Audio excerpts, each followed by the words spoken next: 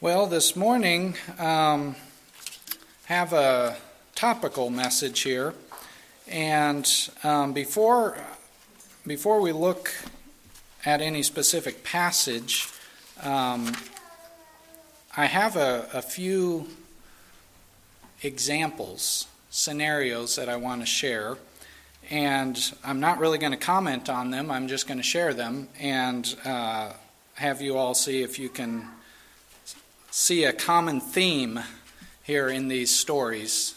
There's 4 of them. 3 of them I made up. One of them is true, and you don't have to figure out which one is true, but they all do relate, though, to a similar theme. So the first story, these are all very brief. A young child was told not to eat the cookies in the pantry, but to wait until after dinner. While his mom was busy in another part of the house, the young child sneaked a cookie before dinner and ate it. He later felt guilt for what he had done. So that's story 1. Story 2.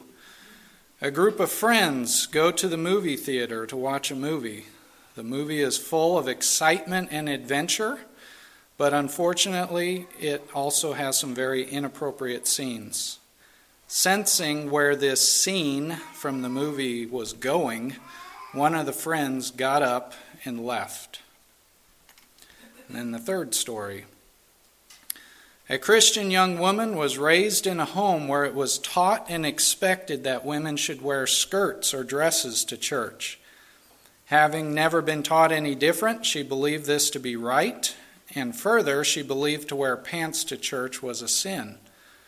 While on a vacation due to some wardrobe complications, through much wrestling in her heart and mind, she wore a pair of pants to a Wednesday night church meeting. And then the last story.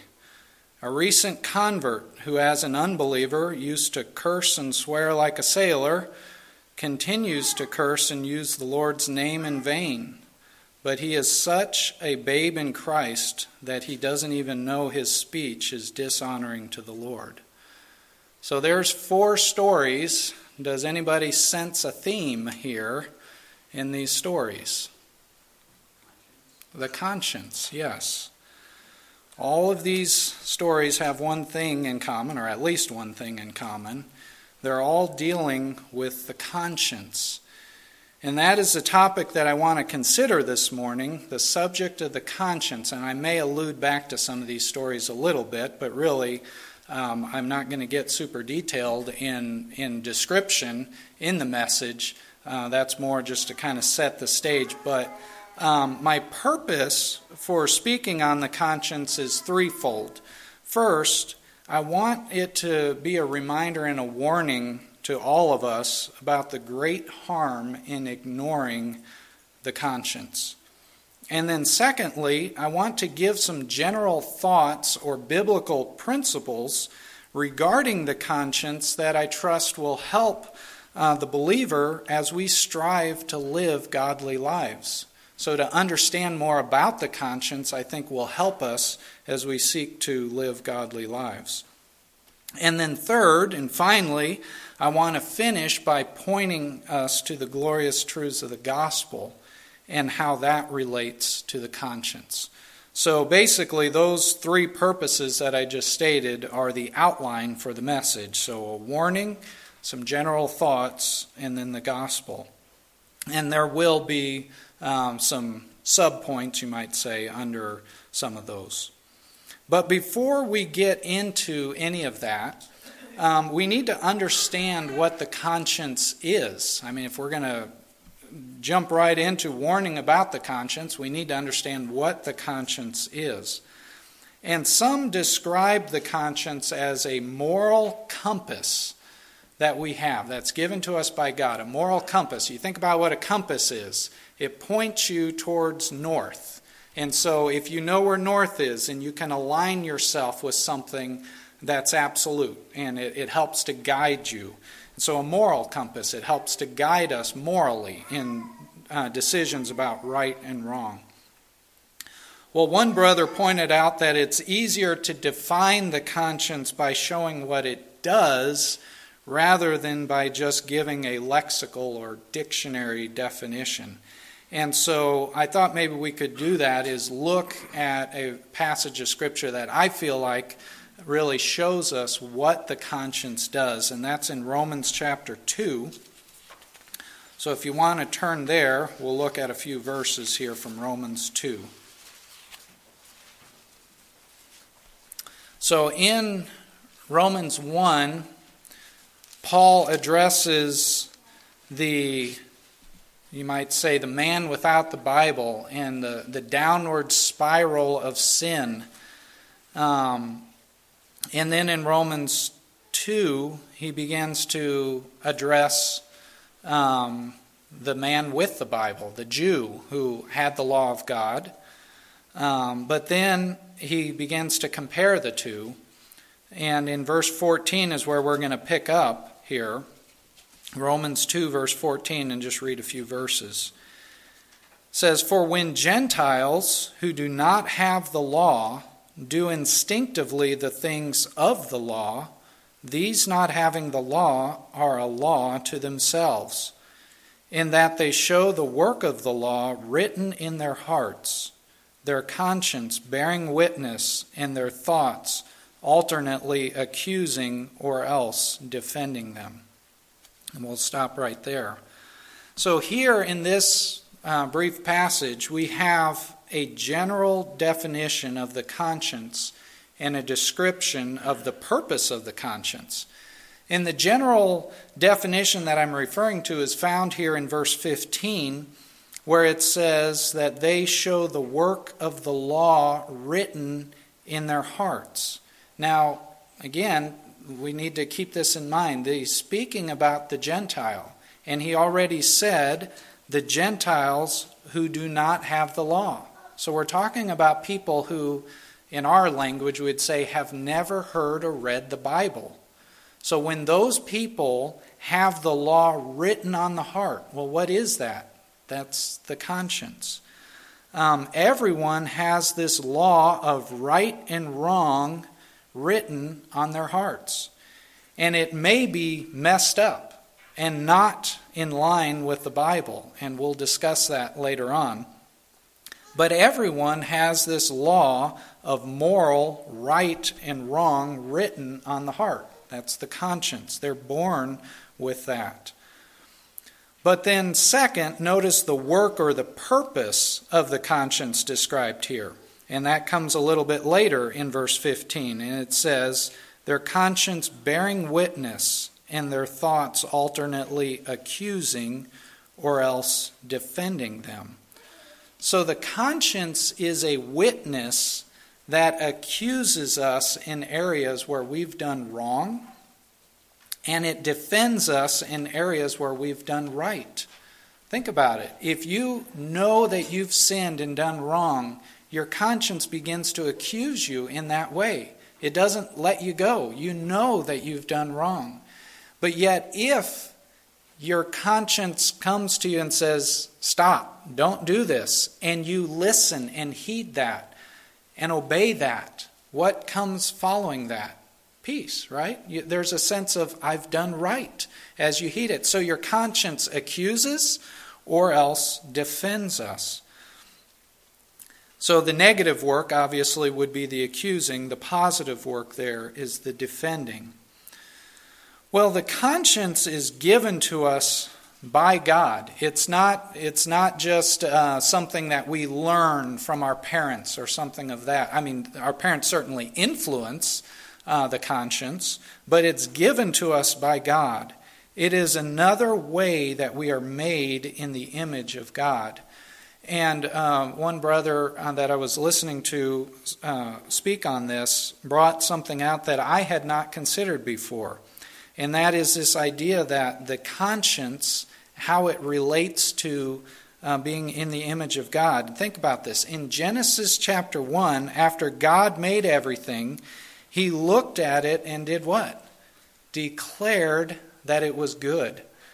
God has this same moral compass that declares when things are good and when things are not good. We're made in His image. So after He makes the world and everything in it. In Genesis 1, his response in verse 31, it says, God saw all that he had made, and behold, it was very good. So he looks at it and he declares, that's good. But then in the next chapter, we see that he declares that a few things are not good.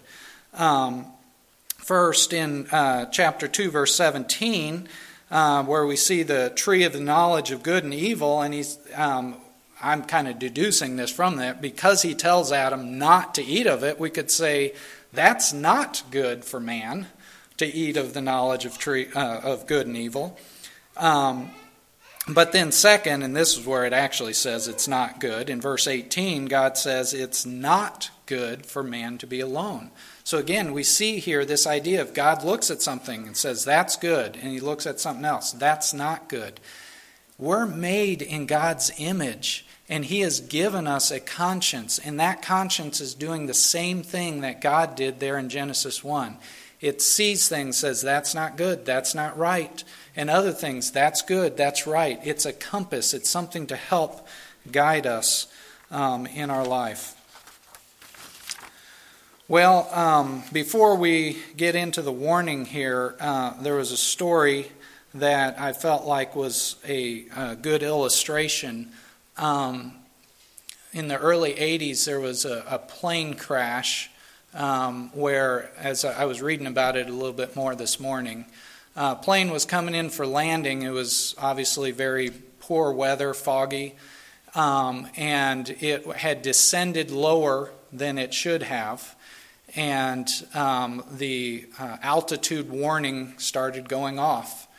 And apparently the pilot did not take any corrective action and ended up running into a mountain, actually hit a few hills, and of like 200 or so people that were on board, only 11 of them survived.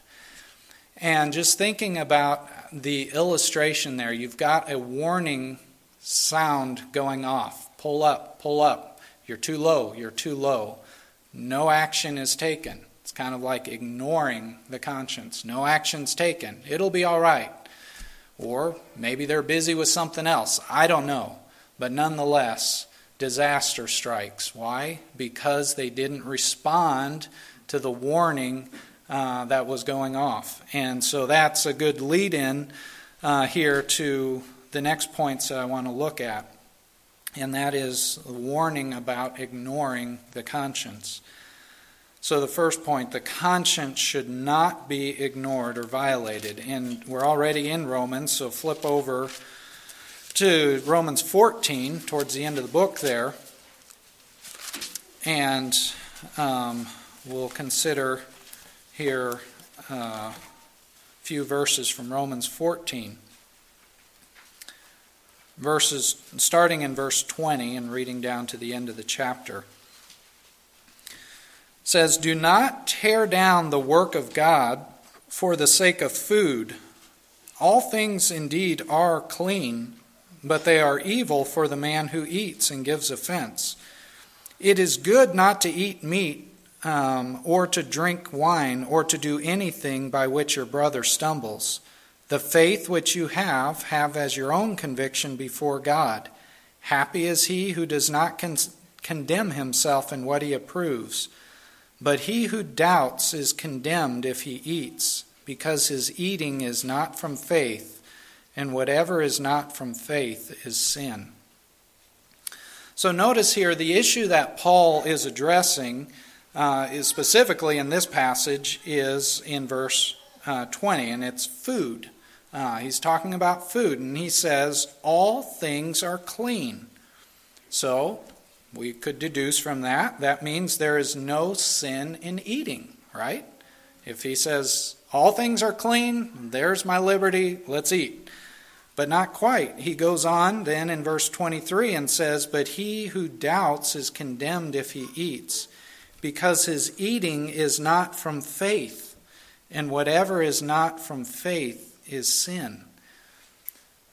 So when we put these two together, we see this. If you are doing something that violates your conscience, then for you it is a sin. If you cannot do something in faith, meaning with a clear conscience, then you should abstain.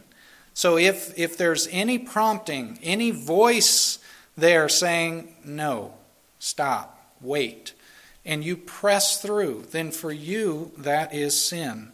So the warning is, don't violate your conscience. Listen to it, just like that alarm on the plane. What if the alarm was wrong on that plane and they were really 10,000 feet over the closest mountain and the alarm went off?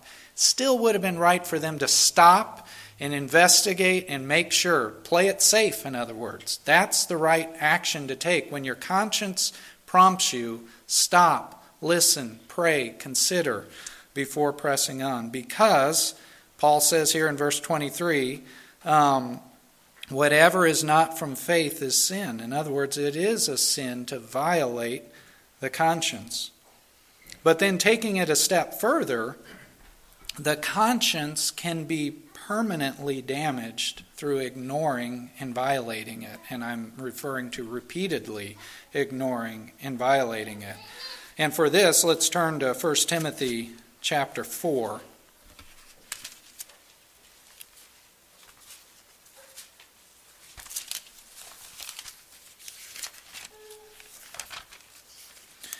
And verses 1 and 2.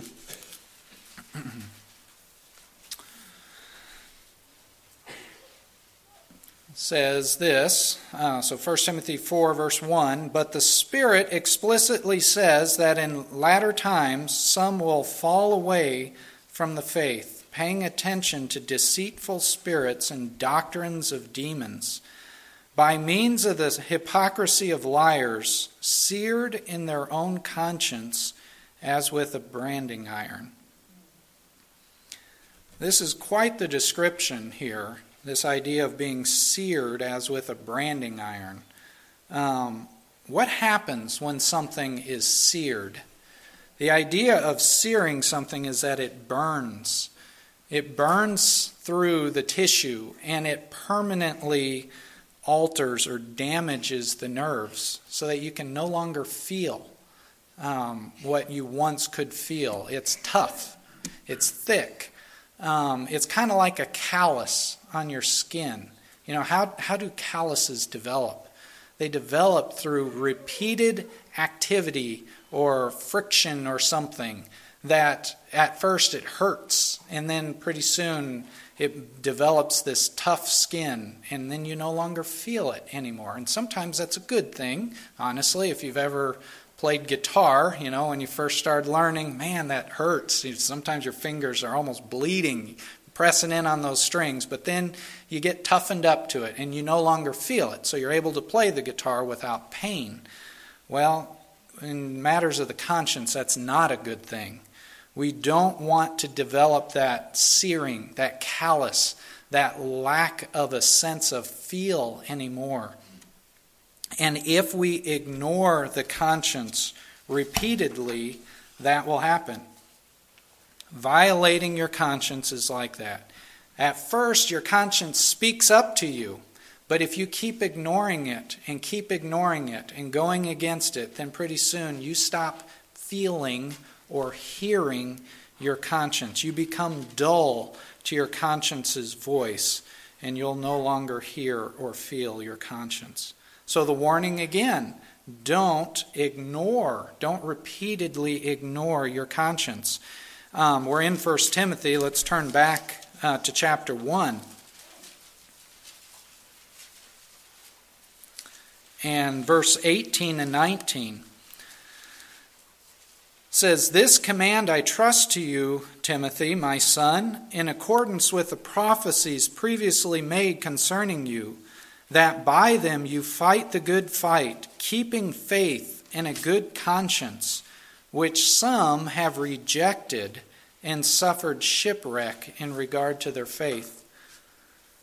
So the end result of repeated ignoring of the conscience is that your faith will suffer shipwreck. That's the way Paul describes it here. It says, keeping a faith and a good conscience, which some have rejected. In other words, they've rejected faith and a good conscience and suffered shipwreck in regard to their faith. In other words, it's death for the soul. If we stop listening to our conscience, it will not end well.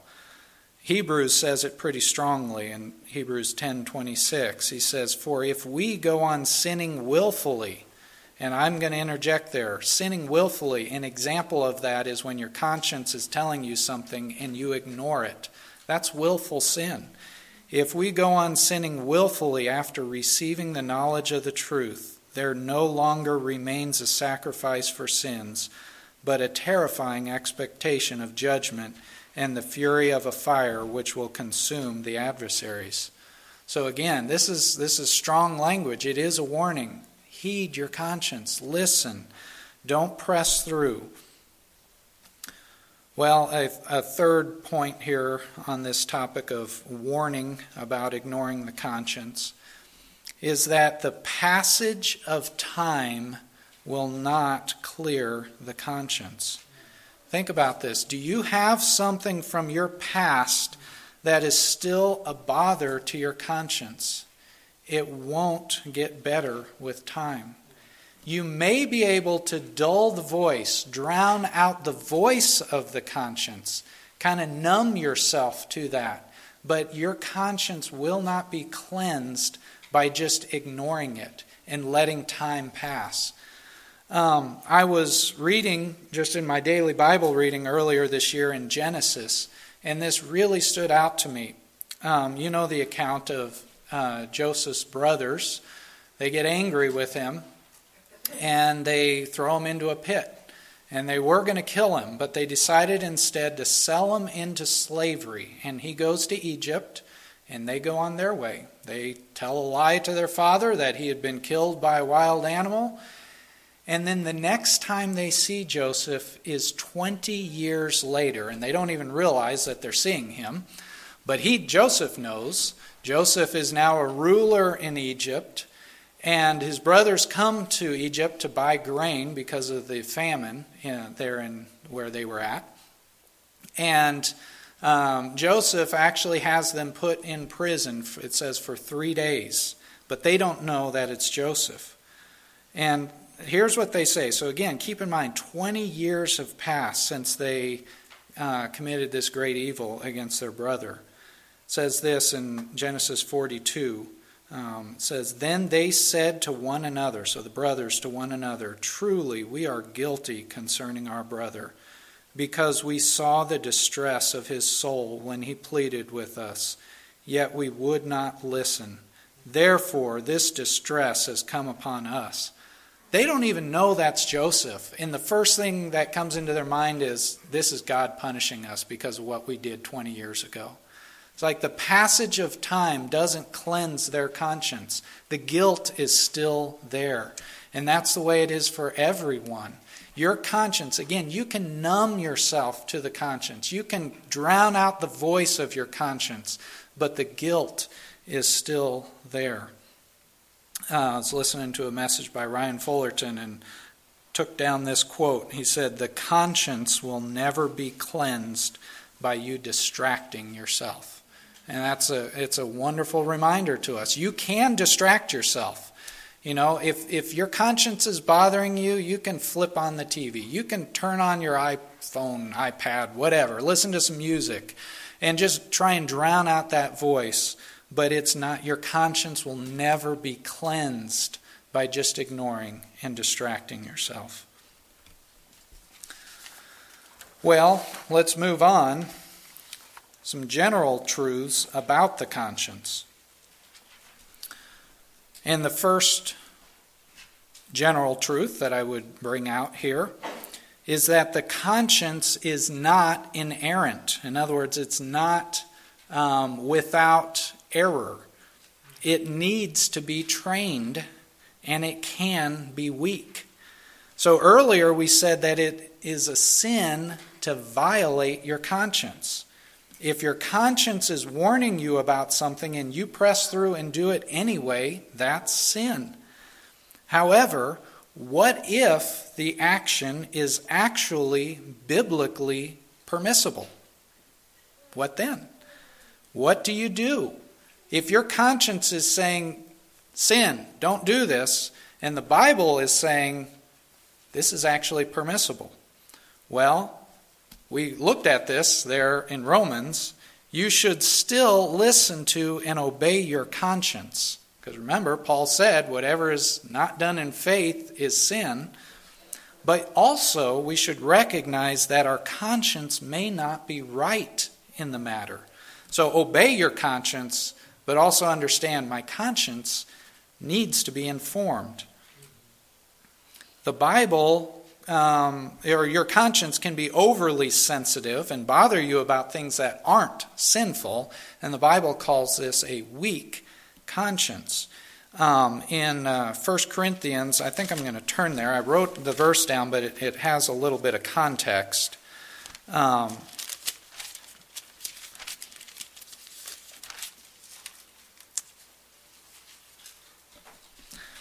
It's interesting that a lot of these passages that Paul writes dealing with the conscience, the immediate context of it is food sacrificed to idols. But it has a much broader application to us than just this idea of food. So I want to look at verse 7, the 1 Corinthians chapter 8, verse 7, but to get the context, I want to start reading in verse 4. He says, "Therefore, concerning the eating of things sacrificed to idols, we know that there is no such thing as an idol in the world, and that there is no God but one." In other words, he's saying, all these false gods, they're not real. They're false gods. There's only one God. And then verse 5, "For even if there are so-called gods, whether in heaven or on earth, as indeed there are many gods and many lords, yet for us there is but one God, the Father, from whom are all things, and we exist for him, and one Lord, Jesus Christ, by whom are all things, and we exist through him." So he's saying even if there are idols regarded by the world, you, Christian, only have one God, God the Father. And then verse 7 here, he goes on, he says, "However, not all men have this knowledge, but some, being accustomed to the idol until now, eat food as if it were sacrificed to an idol, and their conscience being weak is defiled." So again, trying to get a little understanding here, he's saying that there are some people, Christians, who still think of those gods in one sense as being real and not wanting to worship, not wanting to serve those gods because they want to serve the one true God. Their conscience is bothered about eating food because they feel as though they're worshiping that God, and so they can't do that in faith. And Paul says their conscience being weak is defiled. If they eat that food, their conscience is weak.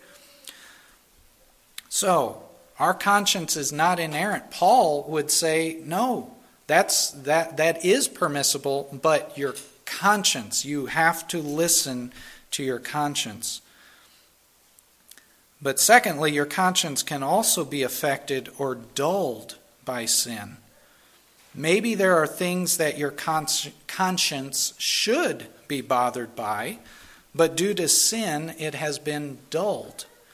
This means you may do something and your conscience not bother you, but it could still be wrong. And I'll just interject this hypothetical scenario that I presented there at the first of the foul-mouthed young man. That would be an example of that. The person using the Lord's name in vain, that's not right. Even if his conscience isn't bothering him about it, it's still not right. His conscience isn't functioning correctly in that scenario. Well, in both cases, the overly sensitive conscience, the one who is bothered by things that the Bible says are permissible, or the conscience that's been dulled by sin, in both cases, the conscience needs to be trained. It needs to be informed. Well, praise God that He has given us a conscience. But remember that sometimes our conscience can be wrong. It needs to be trained and it needs to be calibrated. We'll talk about that here in just a minute.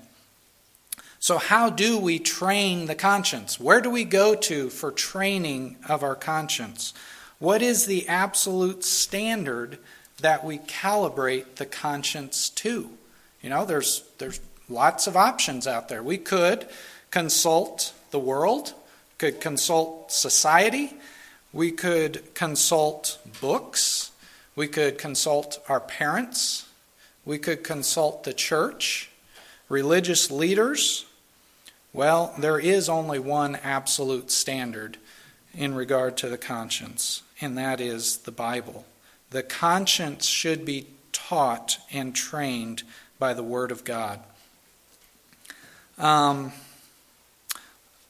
In 1 Timothy 1:5, this is a familiar verse. It says, "The goal of our instruction is love from a pure heart and a good conscience and a sincere faith." So one of the goals of godly instruction is a good conscience. So through godly instruction, we learn what things we should pursue and what things we should avoid. In other words, we learn godly character, who we should be, and godly behavior, how we should act and what we should do. And to the extent that we walk in godly character and godly behavior, we will have a good conscience. But our conscience does need to be calibrated on a regular basis. It's not just about doing your best to try and live according to the Bible. It needs to be tuned to the Bible. The Bible is the absolute standard that our conscience should be calibrated to. If we're not in the Word regularly, we're not going to know what the Word says. We have to be in the Word to train the conscience as to what is right and what is wrong. David says of the Lord in 2 Samuel 7, he says, "Your words are truth." And then Jesus said the same thing in the high priestly prayer, "Your word is truth." Sanctify them in the word. Your word is truth. So what is the absolute standard? There's only one, God's word, and it is truth. Years ago, I used to work for a medical supply company that provided oxygen and other medical equipment to people in the home. And there's these machines called oxygen concentrators, and a lot of people thought that they actually had oxygen in them. They didn't. They had a special device that would take the air from the room and it would separate the gases. So separate the nitrogen from the oxygen and then just let the oxygen pass through. And if done correctly, it could get near, not exactly, but near 100% oxygen. But these machines, the filter system, could begin to not function correctly, and the oxygen purity would go down. And so when we were in the home checking these machines, we had to have an oxygen analyzer. And we would hook the analyzer up and test the purity of the oxygen coming out of the concentrator. But the problem was our analyzers had to be calibrated because they weren't always accurate either. And so the way we would calibrate them is we would get a tank of oxygen that was 100% pure oxygen. And you would put it on there and you would turn it on. You would let it kind of stabilize, and if it came in below 100, then you start turning it up until it said 100. Basically, you were telling the analyzer, this is right, this is pure. So then when you take it and hook it up to the concentrator, then you know, okay, I've calibrated this thing, it's accurate. Brethren, that's what the Word of God is to us. It's that absolute standard that we have to keep going back to and calibrating so that when we come across situations in our life and in the world, we know this is right, this is wrong. If we're not doing that, then just like the oxygen analyzer, it can get off. And it can start saying that something's okay when it's not. Or it might alarm and say that's not right when maybe it is. It needs to be calibrated. Does the Bible call something a sin? Then we should calibrate our conscience according to the Bible, and we should recognize it as sin too. Think about this. Our culture is constantly informing us or trying to inform us about what they say is right and wrong, right? That happens all the time. The culture says there's nothing wrong with living with your boyfriend or your girlfriend before marriage and committing acts of immorality, because after all, how are you going to know if this relationship's going to work if you don't try it out first? Kind of a test period. The world says that's fine, that's good, that might even be wise to do that. The world also says, and this is oftentimes pushed, that homosexuality is perfectly normal. It's not a sin, it is a disease. I'm reading ahead here. It's something that is normal.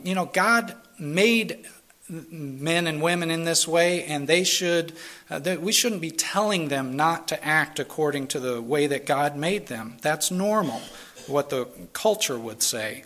And the culture is oftentimes redefining sin. Perpetual anxiety is not sin, it's a disease. And if a coach gets angry and yells at his players, it's not anger and lack of self-control. It's being passionate and competitive. Brethren, if we're not in the Word regularly, we will be influenced by our culture.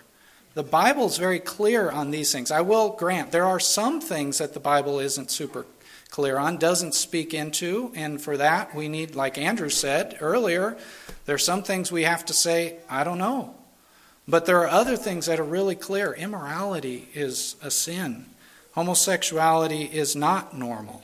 That is a result of the fall. And anger and anxiety and lack of self-control, those aren't just normal behaviors.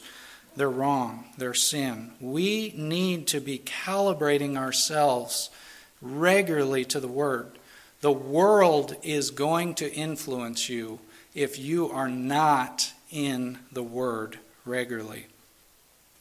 But also, it is through the Word that we are able to instruct our conscience on matters where we are weak. Maybe there are things that are bothering your conscience where there should be liberty. It is through reading the Word and studying the Word that your conscience can be strengthened and it can be trained.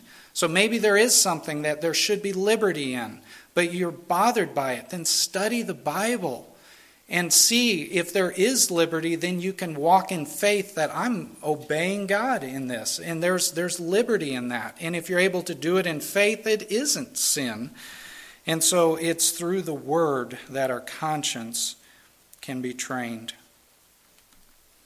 Well, finally, in this general principles about the conscience, it is possible to have a clean or clear conscience. And Paul uses this language in more than one place. And the first one is in Acts 24. Trying to remember who he's talking to, because there's several accounts here where he's talking to different ones. So this is him speaking to Felix in Acts 24. But in verse 16, Paul says this: "In view of this, I also do my best to maintain always a blameless conscience, both before God and before men." A blameless conscience. Paul is saying he's striving for this, to always live with a blameless conscience. And then later in 2 Timothy, Paul says, I've got to turn there real quick. In 2 Timothy chapter 1, He says, I thank God whom I serve with a clear conscience, the way my forefathers did, as I constantly remember you in my prayers night and day.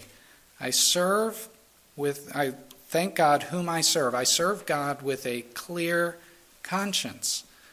This is Paul speaking. Is Paul the super saint that we're never going to achieve what he did? Well, there certainly are some things that we're not going to do that he did.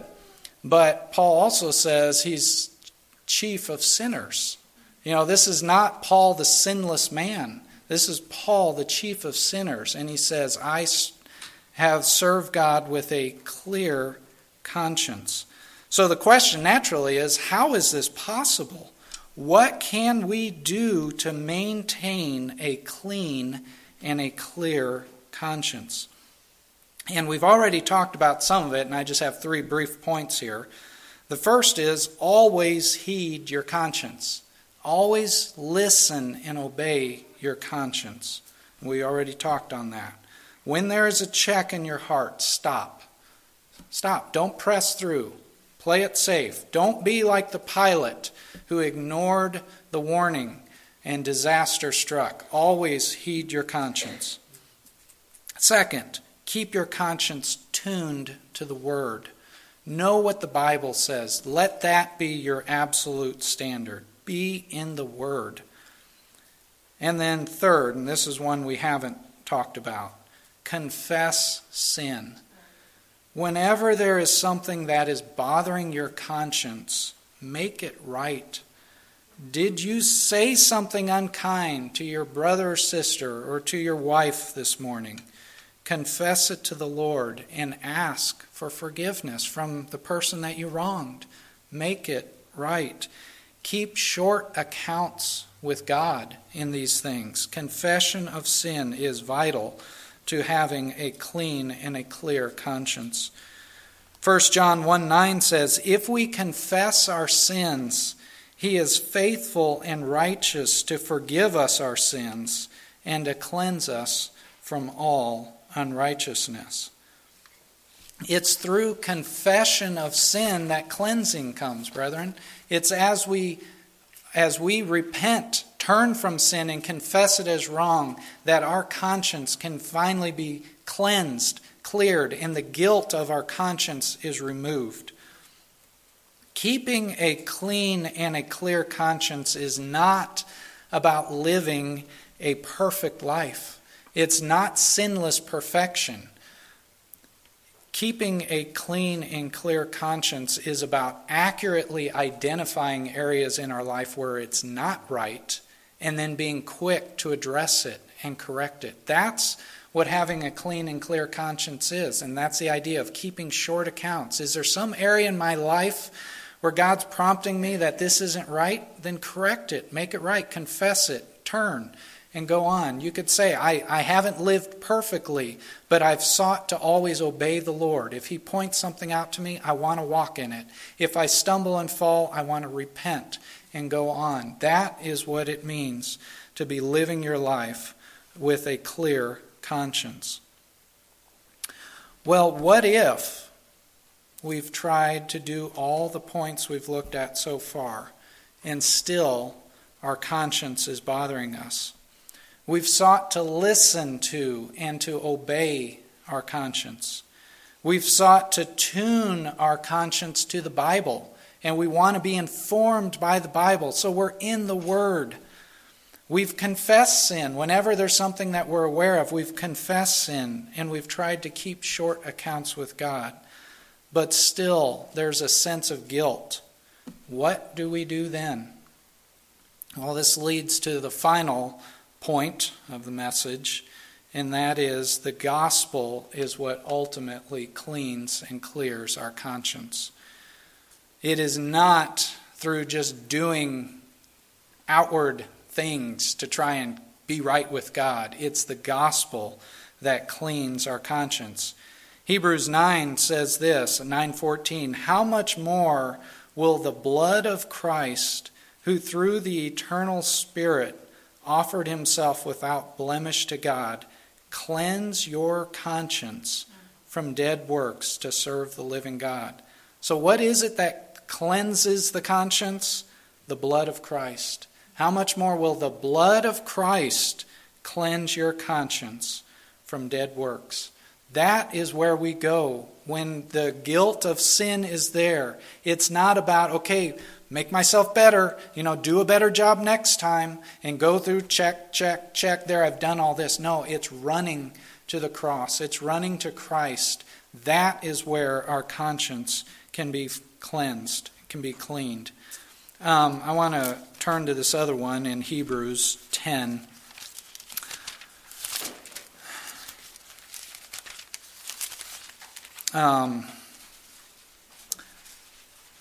Verses 19 through 22. This says very similar thing to what I read earlier from Hebrews 9.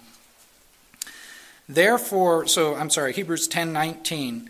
Therefore, brethren, since we have confidence to enter the holy place by the blood of Jesus, by a new and living way which he inaugurated for us through the veil, that is his flesh, and since we have a great priest over the house of God, let us draw near with a sincere heart in full assurance of faith, having our hearts sprinkled clean from an evil conscience and our bodies washed with pure water.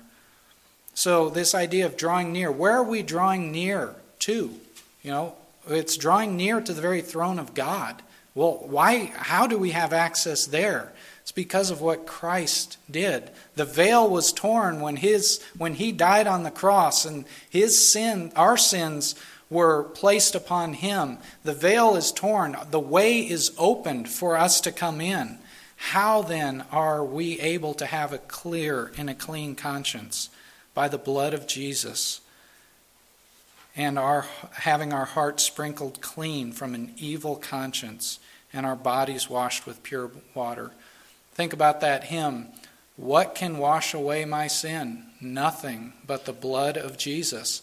That's the idea of washing away sin, but I think guilt, the guilty conscience is understood there too. What can cleanse my guilty conscience? The blood of Jesus.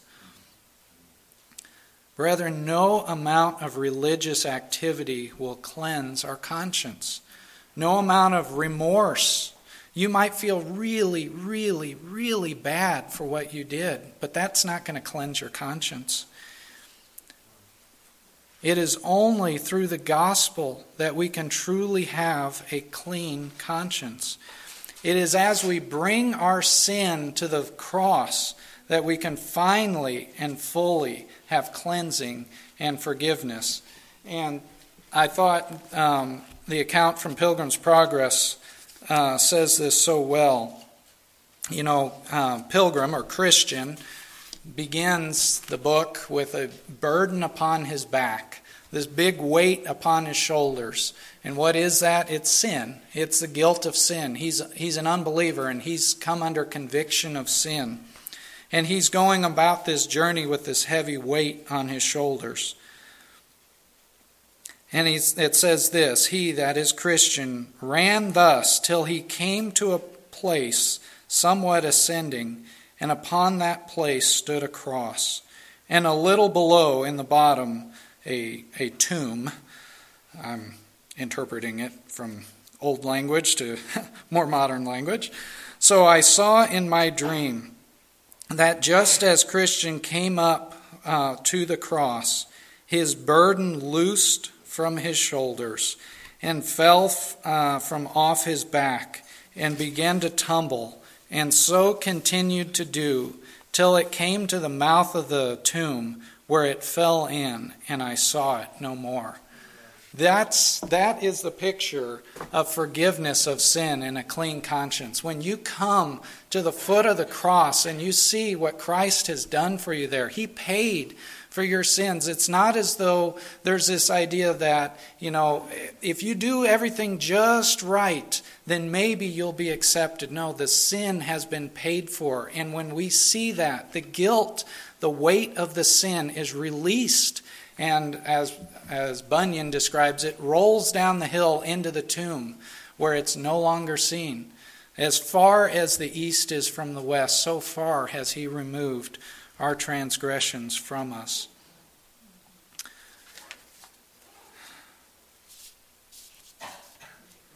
There's a couple of hymns that I thought of that describe this so well. The first one from the hymn, It Is Well With My Soul. I think this is verse 3. It says, My sin, oh the bliss of this glorious thought.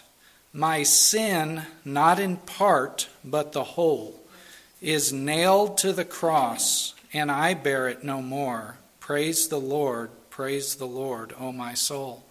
Not some of your sin was placed upon Christ, and now you have to struggle, and you have to atone for the rest. No, all of it. My sin, not part of it, but all of it was placed upon him on the cross, and we bear it no more.